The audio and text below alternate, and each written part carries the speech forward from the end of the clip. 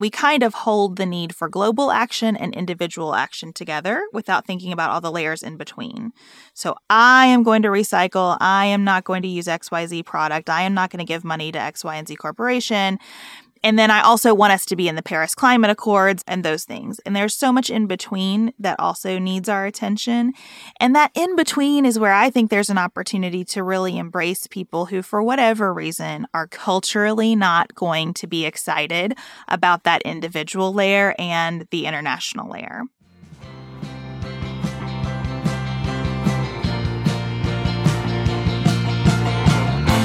This is Sarah.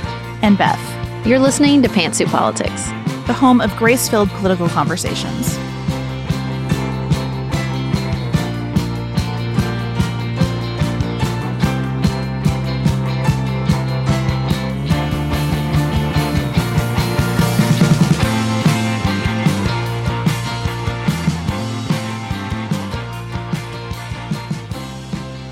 Hello, everyone, and welcome to another episode of Pantsuit Politics. Today, we're going to travel west. We're going to talk about the California recall.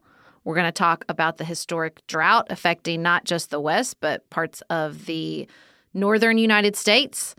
And to close out the show, we're going to talk about what's on our mind outside of politics. Before we get started, we have the most amazing community here, and we talk about it a lot. But it's hard to fully appreciate it without all the beautiful details that our team gets to soak up every day. And so we're going to try to start spotlighting our amazing community when we can. And the thing I wanted to share with you today is we have the most incredible listener. Her name is Marjorie. She moved to Denmark several years ago, and she always sends us the most insightful, enlightening emails. And some of you might recognize her name because she often shows up in our weekly newsletters where we highlight listener emails weekly. The best part is she signs every one of her emails Fair Winds, which I love so much. It makes me feel lighter and happier every time I read it. I think it's such a beautiful little insight to Marjorie.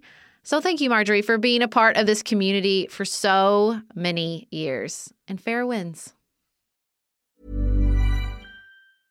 A lot can happen in the next 3 years. Like a chatbot may be your new best friend.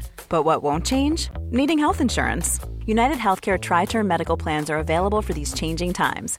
Underwritten by Golden Rule Insurance Company, they offer budget-friendly, flexible coverage for people who are in between jobs or missed open enrollment. The plans last nearly 3 years in some states, with access to a nationwide network of doctors and hospitals. So for whatever tomorrow brings, United Healthcare Tri-Term Medical Plans may be for you. Learn more at uh1.com.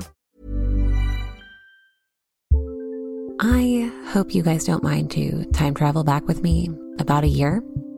I was in the process of resigning myself to the idea that part of middle age for me might mean that my hair was going to slowly turn to straw and fall out of my head. Drama aside, we all know that your hair and skin can sway your mood and impact your day in ways you can't underestimate. I have tried other custom beauty products and just found that they kind of made my hair worse. But ever since I switched to a custom hair routine with Prose, I've noticed so many benefits. Healthier hair, yes, but beyond that too. I feel like I don't have to blow dry my hair anymore in order for it to look good, because it's stronger, fuller, softer, and just looks nicer. Prose is made for people, not hair and skin types. Personalization is rooted in everything they do, from their in-depth consultation to their made-to-order model.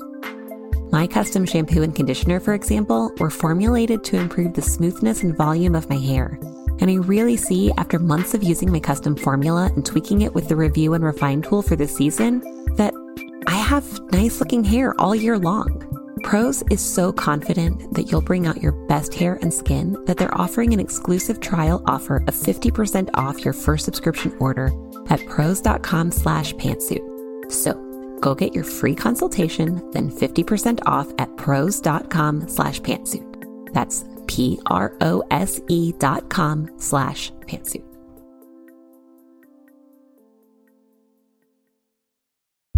Traditionally, financial planning advice is either only for those who are already wealthy or salespeople calling themselves financial advisors who say they'll give you free financial advice but really just sell products to earn commissions.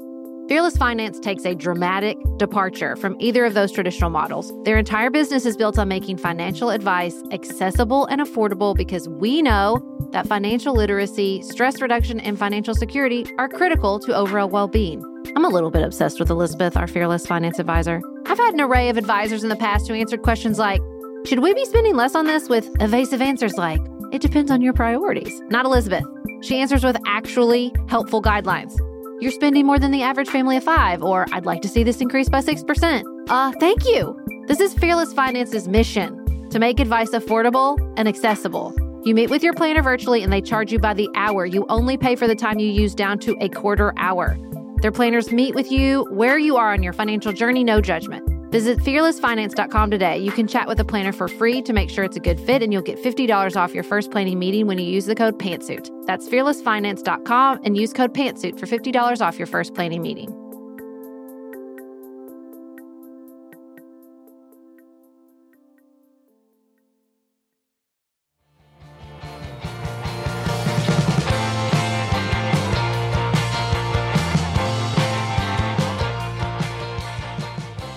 As many of you may have heard, or honestly, forgotten and not heard about at all, there is a recall going on of the governor of California, Gavin Newsom. Mail-in voting has already begun.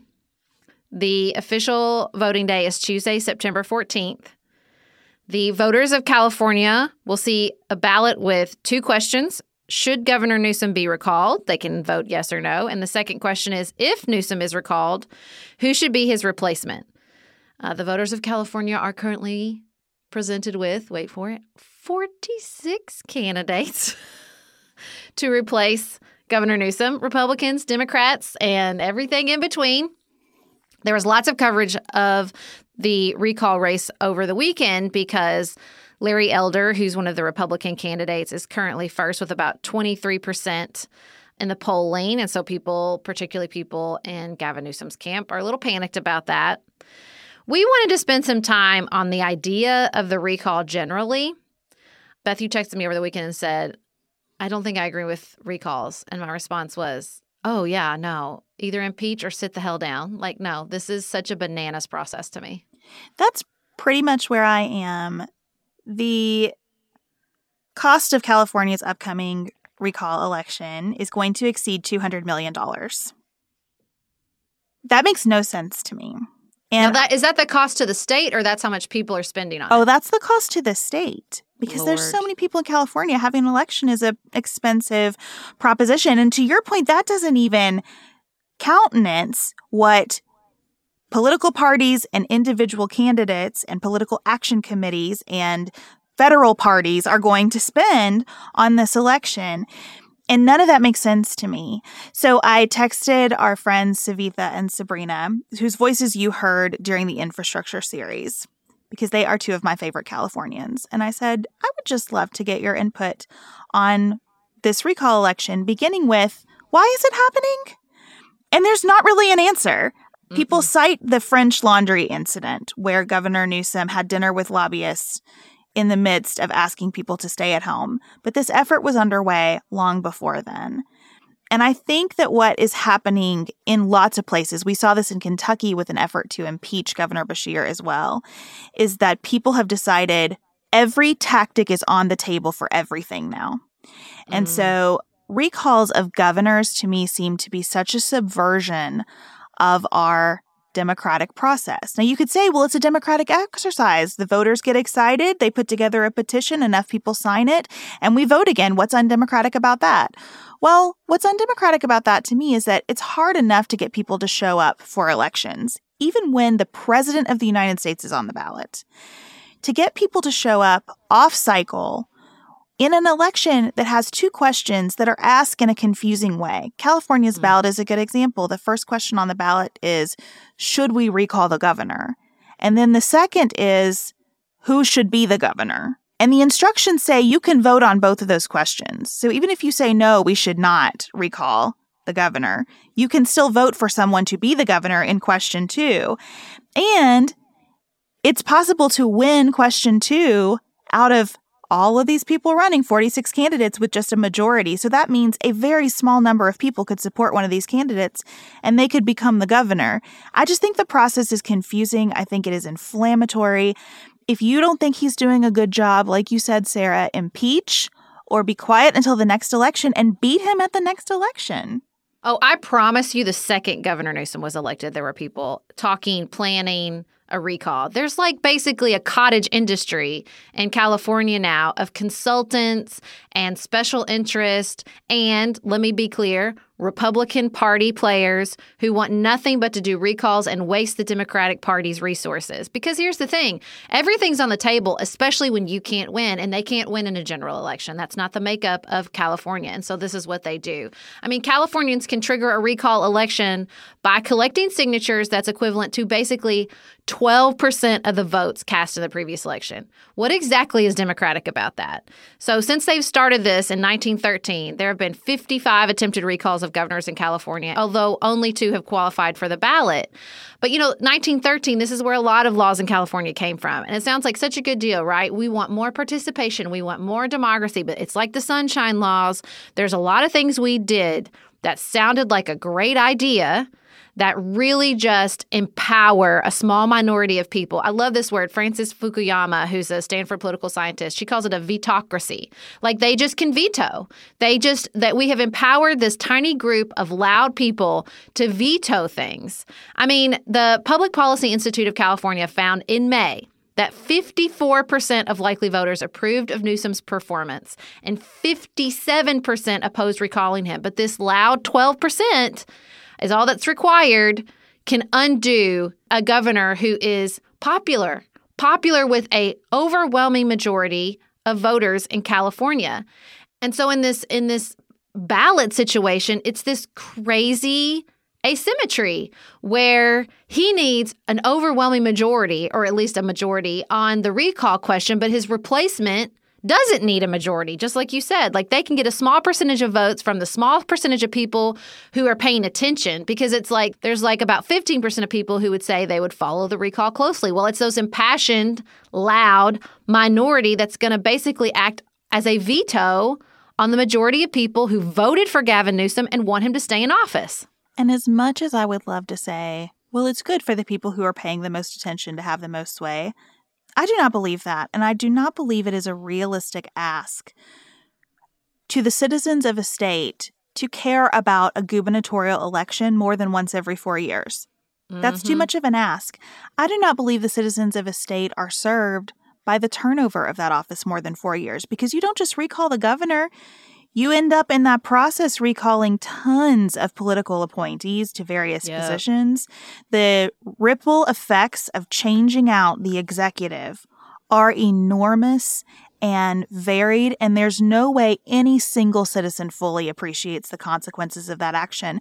And I am not saying this because I am some kind of fan of Governor Newsom. I have no feeling about him whatsoever. I felt the same way when there was this massive effort underway to recall Governor Scott Walker. I just think a recall is the wrong way to do this. If you are unhappy, vote them out next time. If you are unhappy, express your unhappiness, advocate for change, educate people on why you're unhappy, recruit people to run against them in the next cycle. But this idea that we stop midway, absent the kind of gross misconduct that impeachment warrants, we need to just keep things in place until the next election. And particularly when no one can just say, here's what Gavin Newsom did that merits this, it makes no sense to me. Yeah, I think it's the reality that it's not necessarily even that these people care more. It's just they're the constant presence of either organized interests like lobbying groups. And you see this with the proposition system in California too, right? It's not necessarily this affected minority that really needs protection, or a majority. I mean, that's where a lot of these laws came from, right? The early 1900s, you had railroads that had basically captured the process. And we passed a lot of laws, and particularly in California, they passed a lot of laws to try to protect people in the process. But they're not working. They're just not working. This process has now been captured by moneyed interest. And I think we just need to acknowledge this. And it's not just true in California. There's lots of places where laws we thought would have one impact on the citizenry are not having that impact, because honestly, the average person doesn't want to pay attention to politics all the time. They just want their government to do a good job. And so what happens when you empower people with processes like that? It's not average citizens. It's organized interest. It's partisans, because that's what you see. And look, I can understand that motivation, because as a Democrat, I get that in California, the partisan politics of the Republican Party say we can't win because of the demographics of the state. And so this feels like fundamentally unfair, like elections aren't working for us. Now, I would argue to the Republican Party, if you feel like you can't win, maybe make a better policy argument.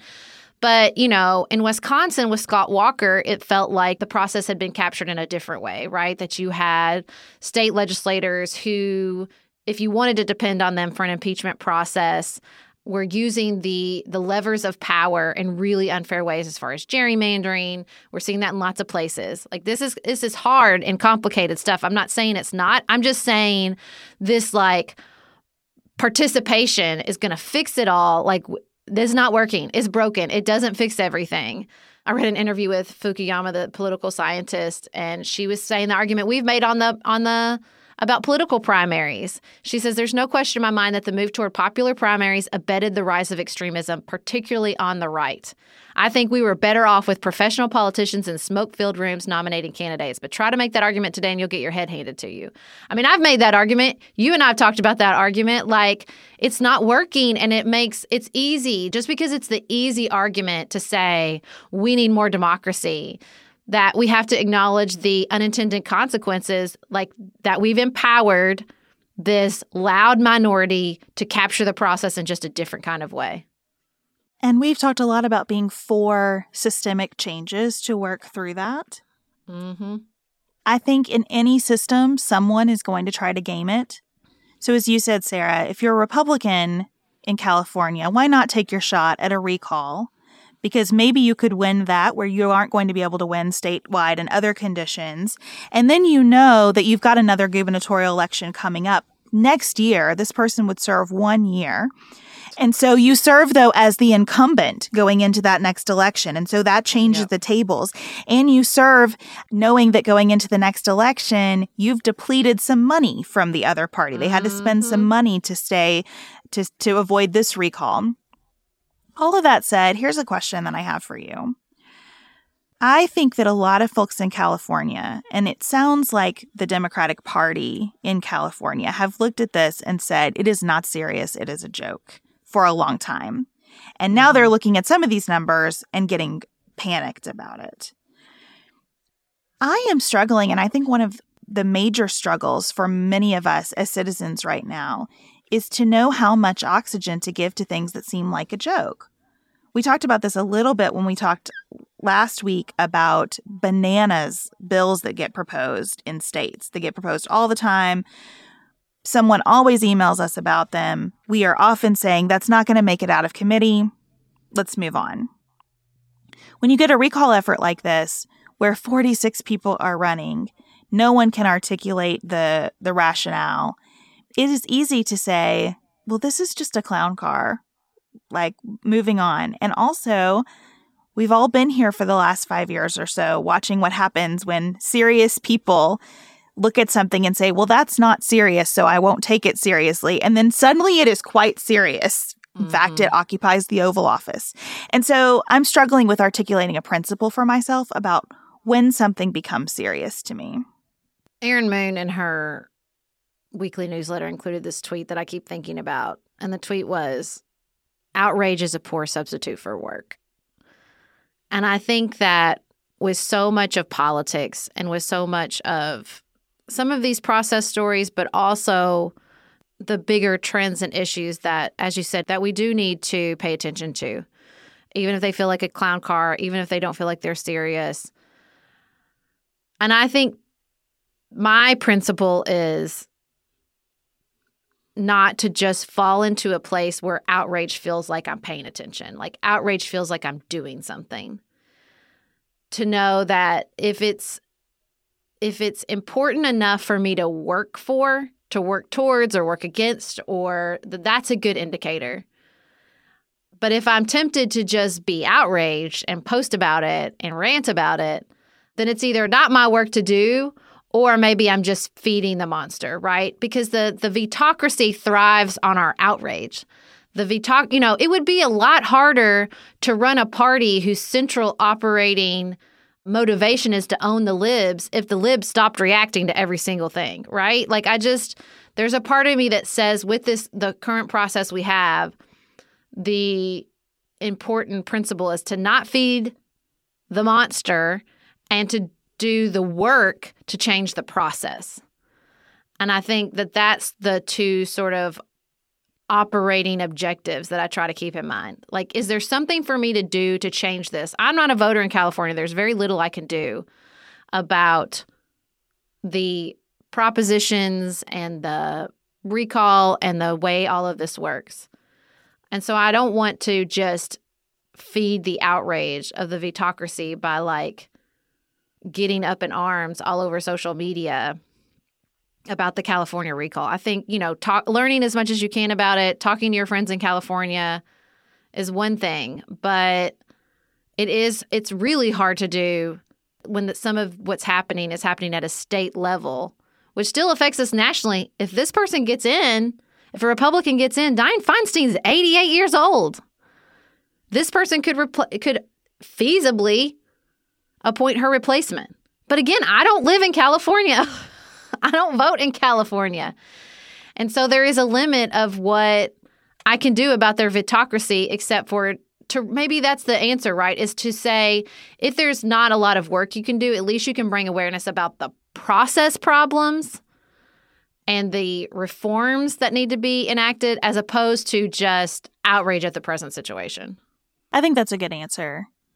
And it's just helpful to me to know that sitting in Kentucky, my job isn't to decide how I would complete this ballot in California. I need not have an opinion on that.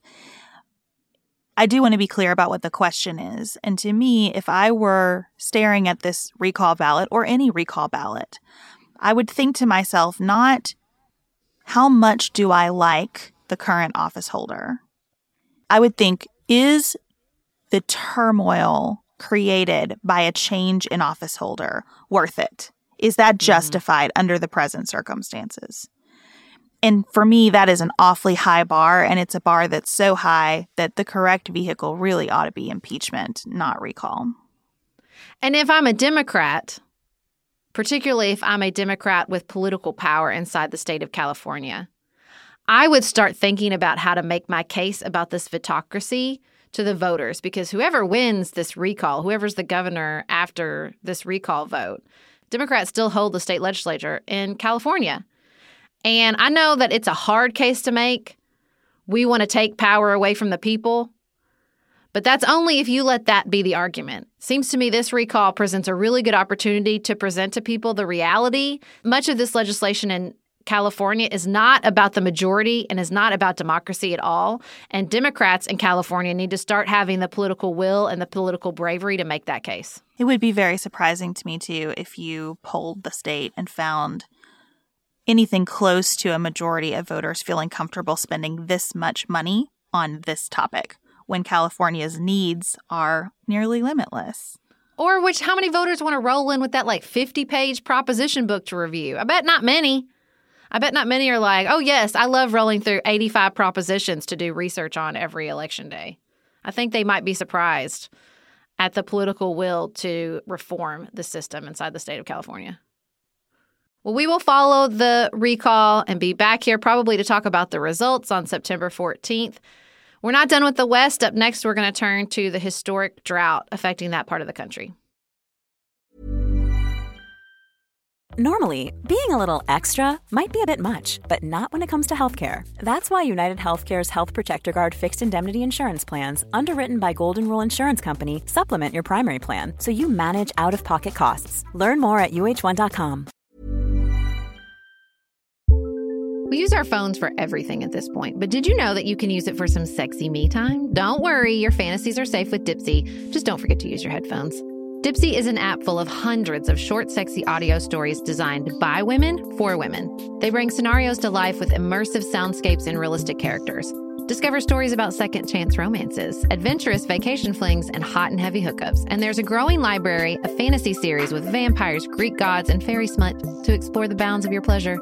New content is released every week, so in between listening to your favorite stories again and again, you can always find something new to explore. They also have soothing sleep stories, wellness sessions, and sexy written stories to read. Let Dipsea be your go-to place to spice up your me time. Explore your fantasies, relax and unwind, or even heat things up with a partner. For listeners of the show, Dipsea is offering an extended 30-day free trial when you go to dipseastories.com/pantsuit. That's 30 days of full access for free when you go to dipseastories.com/pantsuit. dipseastories.com/pantsuit.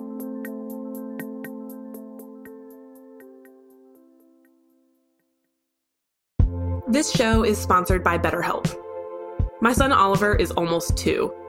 The desire for more hours in the day has never been more real for me in my life. An extra hour for reading, for sleeping, for working, for playing, I could use any of it. A lot of us spend our lives wishing we had more time.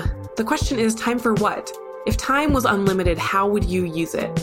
The best way to squeeze that special thing into your schedule is to know what's important to you and to then make it a priority. Therapy can help you figure that out, help you find what matters to you so that you can do more of it.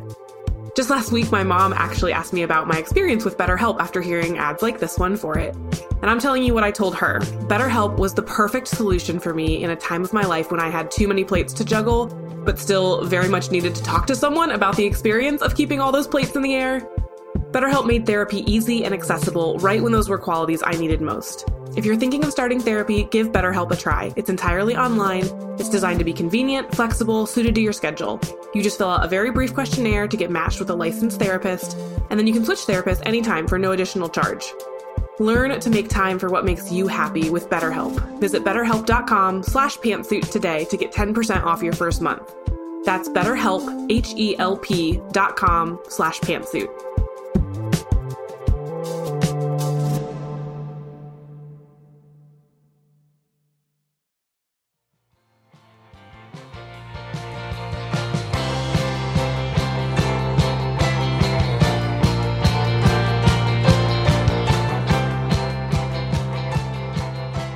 So the West is currently experiencing a historic drought, and we were talking about California, but honestly, it's not just the usual suspects of California and the Southwest. It's bad way beyond those regions of the country. Now, it is bad in California. The reservoirs in the state hold about half as much water as usual for this time of year, but it's also the Pacific Northwest, the Mountain West, even parts of the plains that are experiencing drought conditions. Now, we usually think of droughts as just not enough rain, and that's true. That's a huge component of it.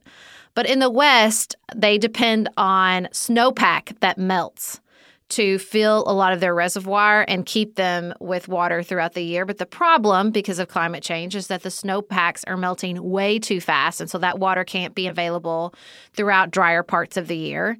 Heat is causing water in reservoirs to evaporate more quickly. And then there are, of course, bigger macro factors like population growth and the resulting demand on farming and what that industry requires as far as water. So there's a lot going on with this drought when we look out west to that part of the country. I read this morning that almost half of the contiguous 48 states of the U.S. are experiencing a years-long drought now. And significant rainfall, even in the form of something anticipated like the monsoon that you typically see near the Southwest, or La Nina, which they predict to form near the Pacific Northwest, significant rainfall like that won't fix this. It's going to be months, if not longer, to restore something that feels more normal to us. And we may just have to change what our normal feels like. And that is a big adjustment when you're talking about something like Lake Mead being in a state that is an emergency state, really. Almost the entire state of Utah now is experiencing this drought. It is really changing the shape of how people can expect to live in that part of the country. And that's hard. So my father lives in California. We had a conversation about this over the weekend, and he, as he often does, brought up the Delta smelt. Now, so if you are trying to have conversations about this with family members or people in your life that usually disagree with you, you might hear this too. Trump has used this as an excuse for the drought in the West several times, especially during wildfire season. And just so you know, the Delta smelt is a tiny little fish, 3 to 4 inches. It's a blue fish that lives only in the San Francisco Bay and the Sacramento-San Joaquin Delta. And they're really harbingers for the health of the Delta and the health of the water. And they've been failing. Their population has been declining. They've been on the cusp of extinction because for decades, huge volumes of that fresh water are diverted to aqueducts and canals around those Delta areas. Now, if you Google this, there is still this total bullshit article from the Wall Street Journal in 2009 that comes up in the first results, still out there living its life, that says that this pumping the water is why there's a drought. It's just not true. It's just not true. Like the drought, as we just said, extends way beyond those 2 deltas. It's not that they're pumping fresh water in to protect the Delta smelt. It's that they prevent some of that water and direct it to farms and surrounding areas. All that to say, that is a diversion. That's just a straw man. It's not unrelated, but the huge factors that are driving the drought go so far beyond this tiny fish. And as that often happens when we talk about this stuff, there's always big groups at play. There are individual actions and individual habits, although I think with most of this stuff, that is the usually the smallest factor. You have government and you have government policy, and then, of course, you have industry. And I think especially out west, the farming industry plays a huge role. I noticed in preparing for this segment how international media outlets were quicker to identify the conflict that is really generated when you have something like drought. Just coincidentally, I was listening to a sermon this weekend at my church where they talked about the prophet Elijah and how there was drought, and so there was going to be famine, and so there was going to be war. And it has been on my mind since reading about what's going on out west. So I read an article from Al Jazeera about how difficult dairy farms are to think about in the midst of a drought, and that's very personal to me. Many of you know I grew up on a dairy farm. Dairy farms use an awful lot of water for a huge number of purposes, and we read about this in the Big Thirst that we talked about during our infrastructure series quite a bit, that farming is a challenging discussion when you're talking about climate because we need farming, we need food, we need people working our land, we need jobs for people in those industries. And there are tons of jobs connected to agriculture. And also, when resources get scarce, people start looking around saying, do I agree with how you are using this water and how much you're using? I read a really fascinating article from The Guardian about Northern California and a community mostly of Hmong people who settled in these suburbs on land that people thought could not grow anything, and they have made it very vibrant. Some of what is grown there is marijuana. And the drought has been an excuse for local law enforcement to go in and bulldoze those fields. And they're saying, listen, when we have scarce water, we cannot have water going to illegal marijuana plants. The conflict to me is the point that when these resources get scarce, we are going to have to understand all of the implications of those scarce resources and how they feed into some of our worst instincts. I think the Delta smelt is a good example of this. They feed into any kind of existing bias we have about the world. We are going to ramp way, way up when things we depend on for life aren't as abundant as we wish they were.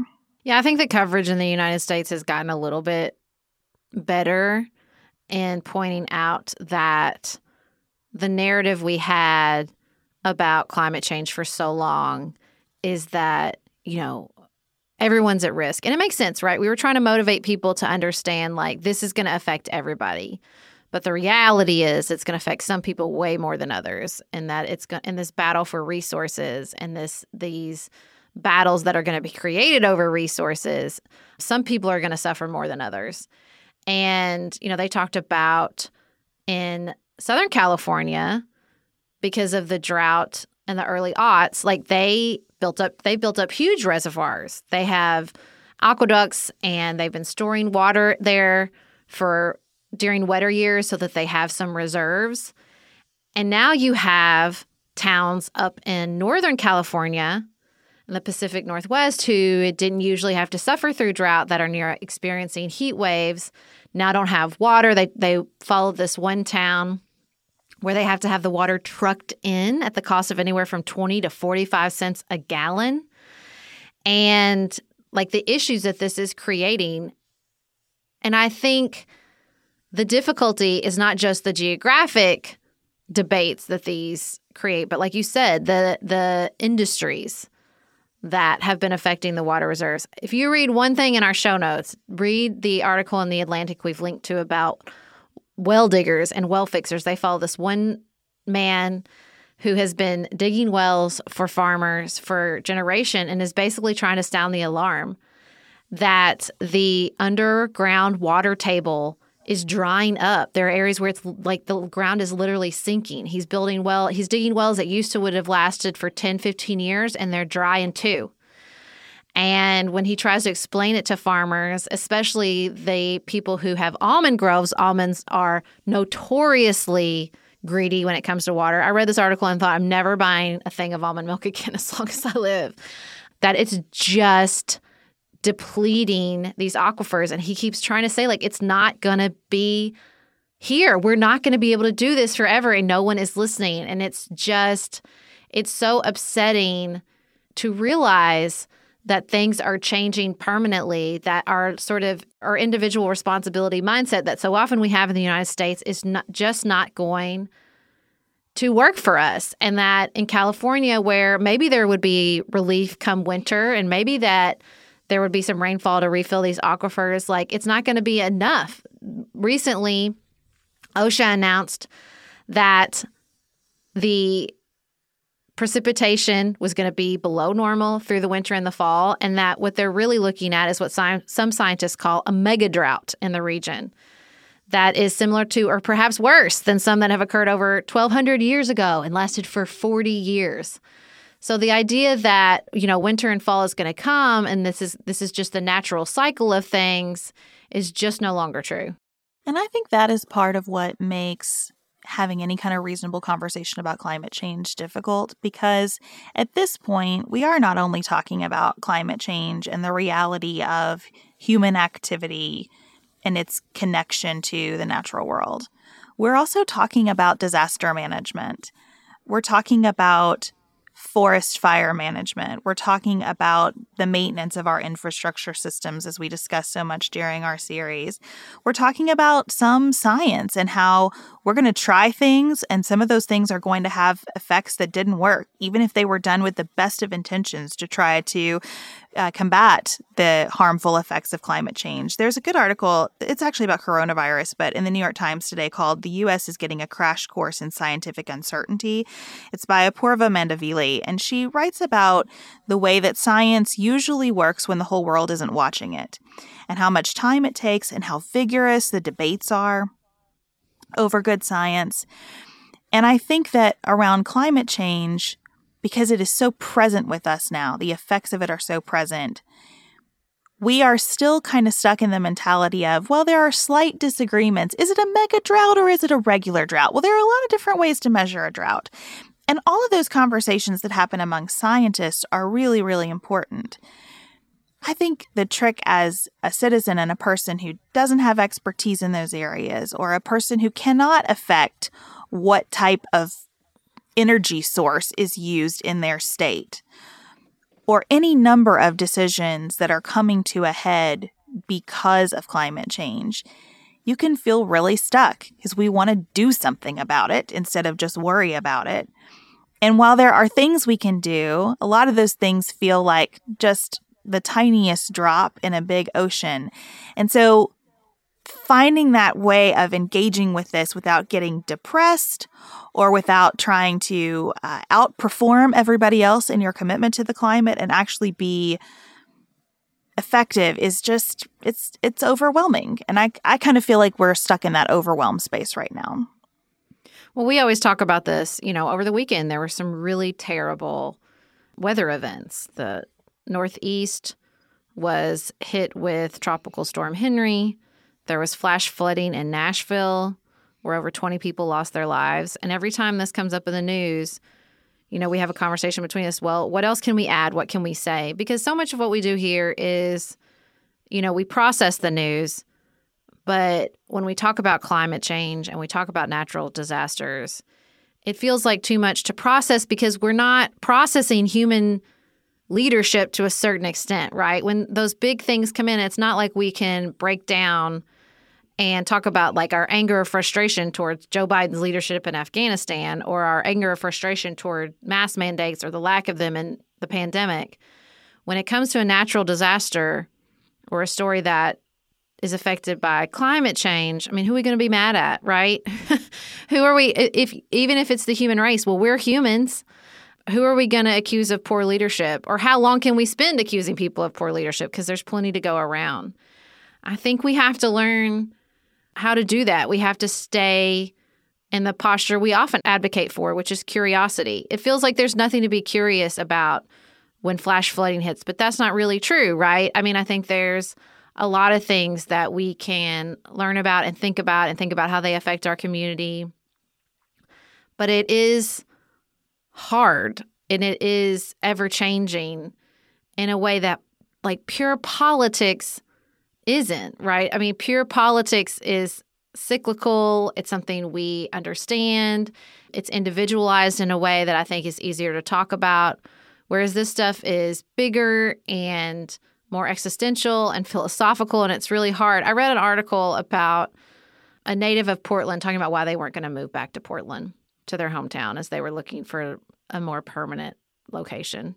They talk about the protest and they talk about the heat waves. And they said, settling down means something different now because there is no long term. The best one can hope for is a temporary pocket of equilibrium to be enjoyed while it lasts and then mercilessly abandoned. And I think that's how a lot of people feel when we talk about climate change in particular. There's like been a lot of reporting about we're not going to be able to depend on things and everything we understood about how to live a good life and what it means to raise kids is changing. I think it's always been that way. We, in the United States in particular, in the 20th century, in a particular subset of the population in the 20th century, had the blip of stability. But most of human existence rested on a ground of equilibrium, right? There was not huge time periods of human existence where the global population just felt really settled and safe. Like that's just never been the reality. Human survival is a constant balancing act.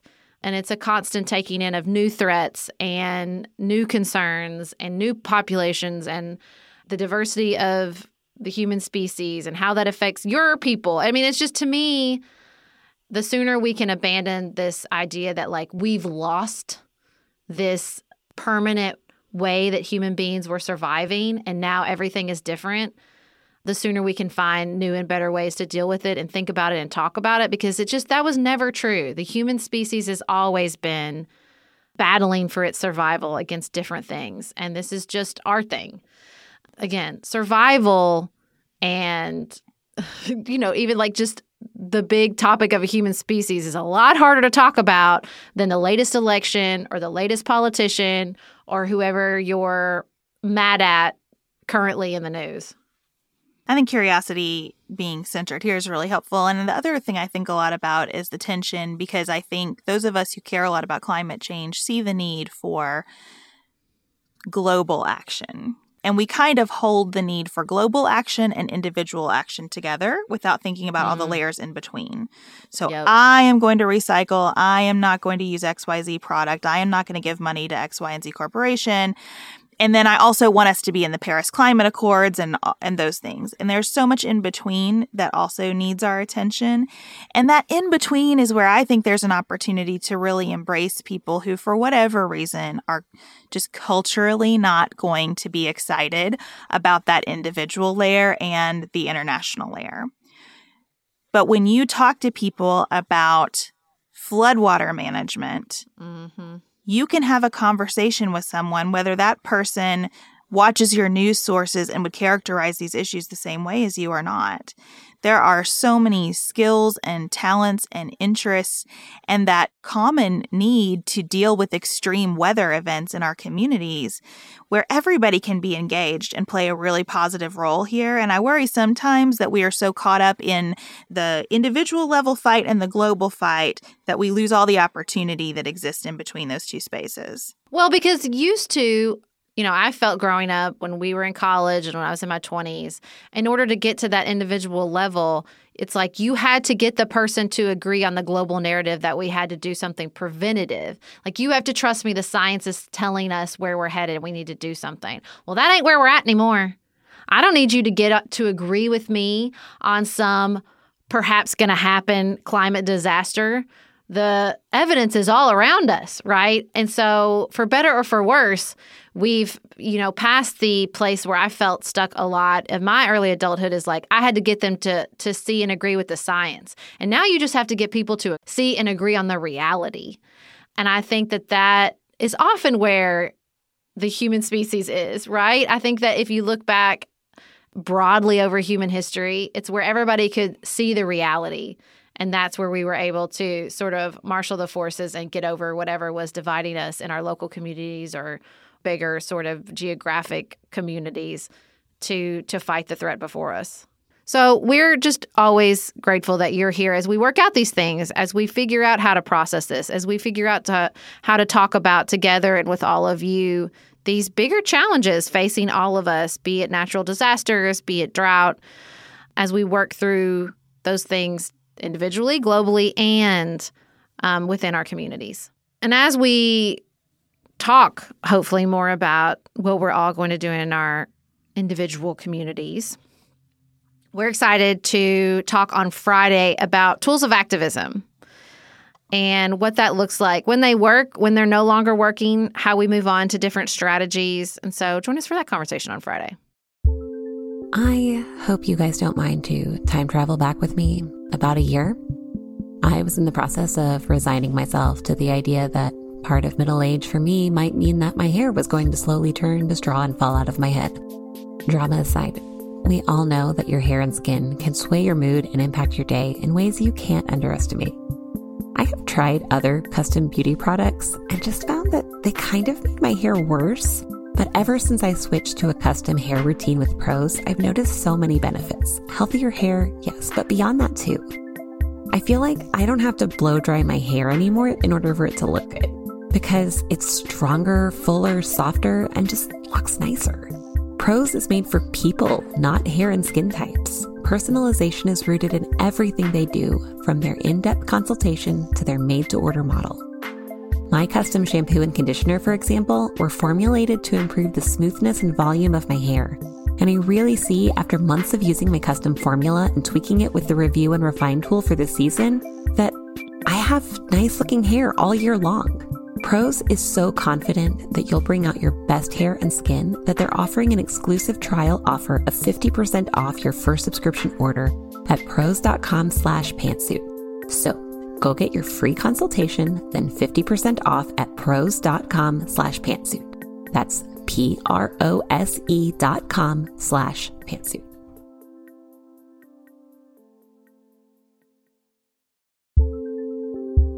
Do you want a bra that's sexy or a bra that's comfortable? Traditionally, the advice would be pick one. But thanks to Third Love, you can have both. Third Love was started to take all the frustration, out of bra shopping. That's why they make solutions for every bra problem, aka problem. Their bras make it easy to bring back perkiness you haven't seen since high school, get smoothing, you-know-where, and have straps that actually stay put. Designed at their headquarters in San Francisco and made from premium materials, they put every style through hours of wear testing on real women, including themselves, before it's given the stamp of boob approval. Comfort and support are guaranteed. Plus, whether you're a double A or an H cup, their virtual fitting room will help you find your perfect fit fast. They even invented half cups. No more feeling stuck between 2 cup sizes that don't fit. It's time to get your problems solved. Visit thirdlove.com and get $15 off your order with code PODCAST15. That's code PODCAST15.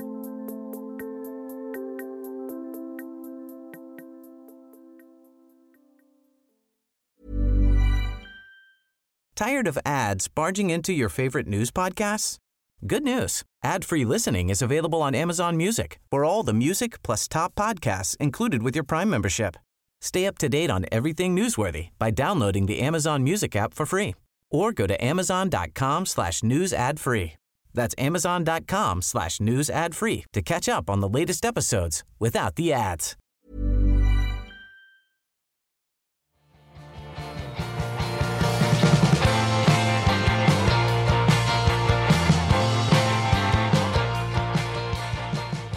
Beth, what is on your mind outside politics? I'm realizing that one barometer of what is going on in my interior life is how much time I spend with my planner. And I wanted to talk to you about this because I'm looking for all of the tips. Now, I don't care about having a pretty planner, okay? There is no washi tape in my planner. I do not put stickers on particular dates. I have finally, here in the year of our Lord 2021, learned just recently to write in my planner with a pencil because things are going to change. We got to move on with those changes, just erase and go to the next thing. But in terms of just really looking at my time and thinking about where I'm spending time and remembering to factor in things like the fact that I still must feed my family, when I know that I'm doing pretty well when I'm devoting time and energy to sitting down with my planner. And so if you have any hot tips about the way that you organize your time that way, I am all ears. Listen, the planners are a hot topic right now. I've had a couple people ask me this question recently. I spent so much of my life trying to perfect my planning process. I'm also like an overperformer. So when someone offers me a new way, a new app, I'm like, and they're like, this is going to solve all your productivity problems. I'm like, of course it is. I will do all of it. When I look back over the last 10, 15 years at the amount of time I've spent like setting up new planners and particularly trying to like get a new to-do app set up and learn a new process, it's shocking. It's truly shocking. All this to say, I've done the research. Okay.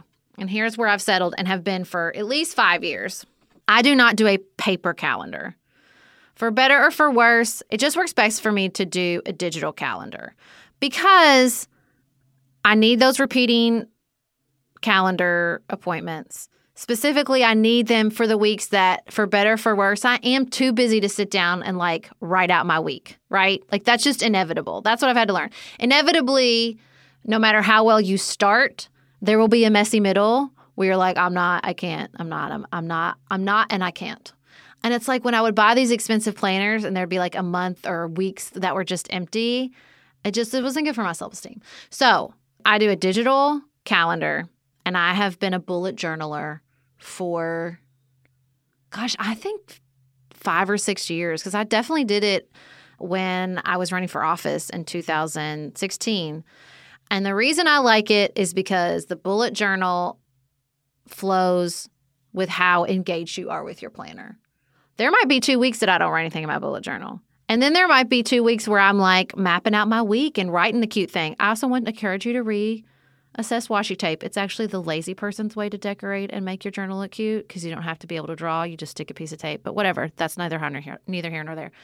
I like it because it's flexible. And that's just what I've learned is like there's not a process or a product that's going to keep you 100% consistently engaged with your planner because that's not how life works, right? Like so it's the same thing with routines. It's what you were saying about school. Like we need a routine and I have to hold it loosely. I think that's the piece I have finally made with my planner.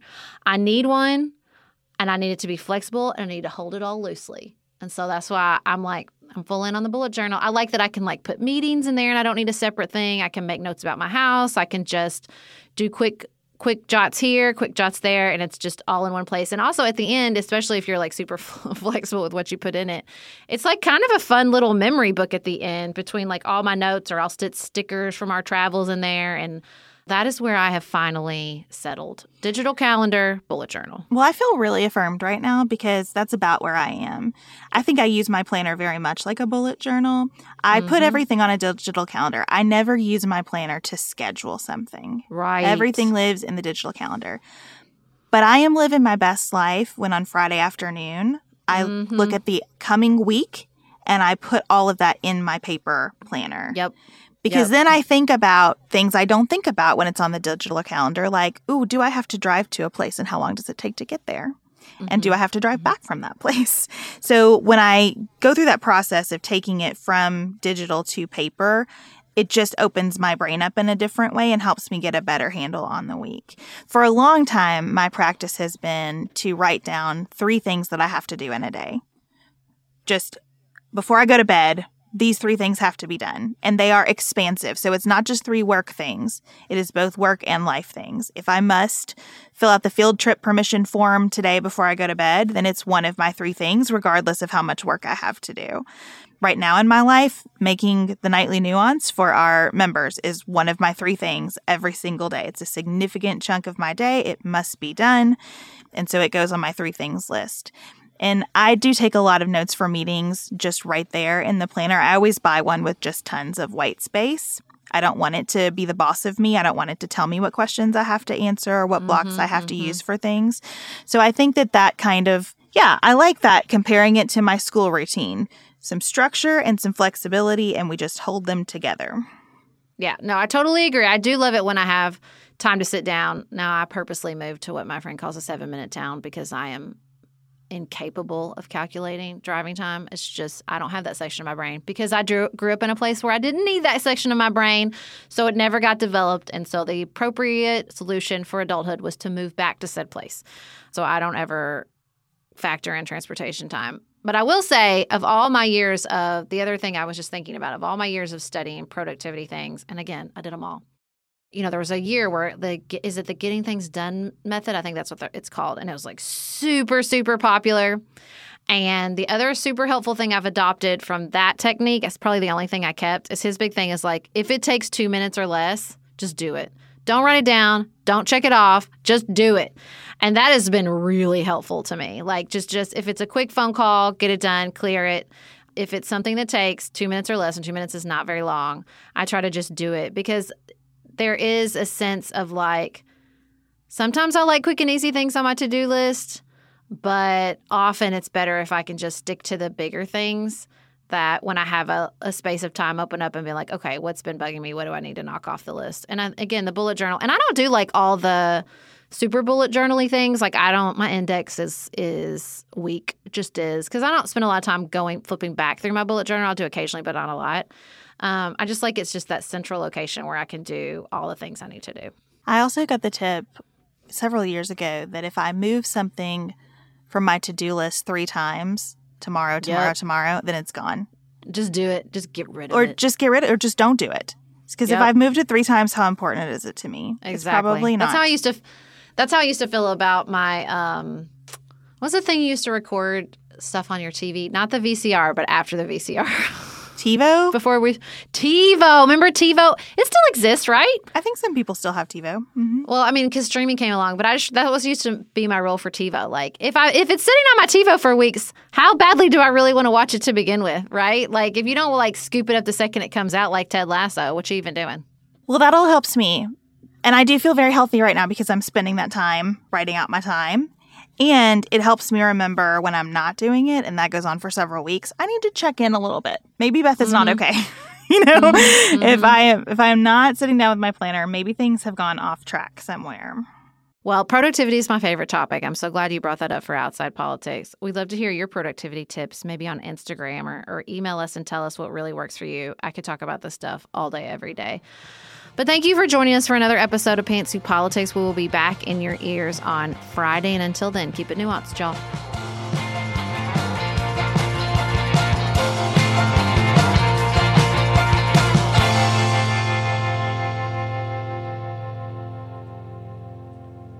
Pantsuit Politics is produced by Studio D Podcast Production. Elise Knapp is our managing director. Megan Hart is our community engagement manager. Dante Lima is the composer and performer of our theme music. Our show is listener-supported. Special thanks to our executive producers.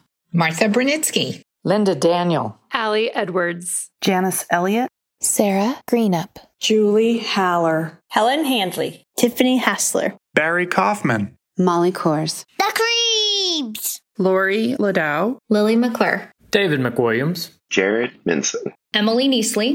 Danny Osmond. The Hutchins. Tawny Peterson. Tracy Putoff. Sarah Ralph. Jeremy Sequoia. Karen True. Amy Whited. Melinda Johnston. Joshua Allen. Morgan McHugh. Nicole Berkless. Paula Bremer. And Tim Miller.